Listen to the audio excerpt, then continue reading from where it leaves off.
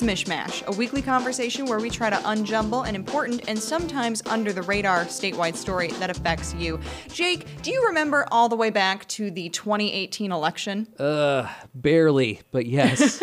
And do you remember that the now Michigan Secretary of State Jocelyn Benson had a specific promise? What was that promise? Well, didn't she say that she wanted to reduce the time that you have to wait at the Secretary of State's branch to 30 minutes or less? That is correct. And we actually have in studio today Riley Beggin from Bridge Magazine. You looked into whether or not she is following through on that promise. Isn't that right?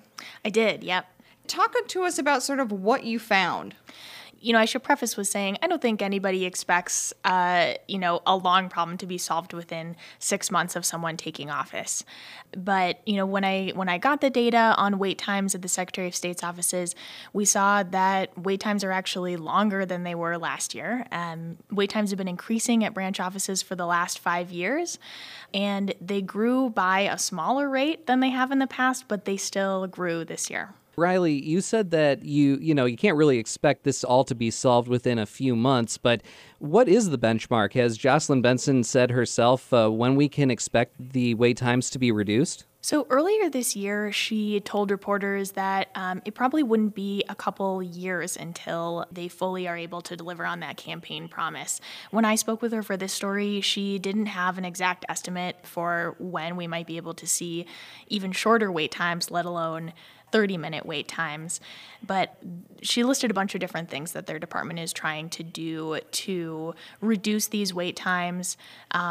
She emphasized that they are looking for long-term solutions rather than short-term solutions, which means that you might not see a decrease in wait time soon, but the hope is that in the future, by the time she is done as Secretary of State, those long-term problems will be solved.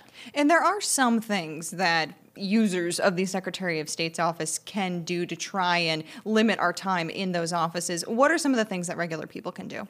Exactly. So I'd say the biggest thing that regular people can do is make an appointment with the Secretary of State's office. So up until this year, there were 43 branches that you could make an appointment at, and those tended to be the busiest ones. So if you live in Michigan's urban areas, you probably already have had access to this. But since Jocelyn Benson took office, they have extended it to almost all of the branch offices. They're hoping to get that finished soon, so there probably are a couple that still don't have this, but you can go online and set up an appointment. You might notice right now that in the really busy branches, it could be a weeks-long wait even to get one of those appointments, but if you book an appointment and you show up, you basically go to the front of the line and you're seen right away. Another thing that people can do is, check online to see what you can do from afar. There are a couple of different things that you can do, like renewing your tabs, changing your address, that you can do without going into an actual branch office. And if you don't do any of those things, I guess just bring a book. Riley Beggin with Bridge, thanks so much for joining us. Of course, happy to be here.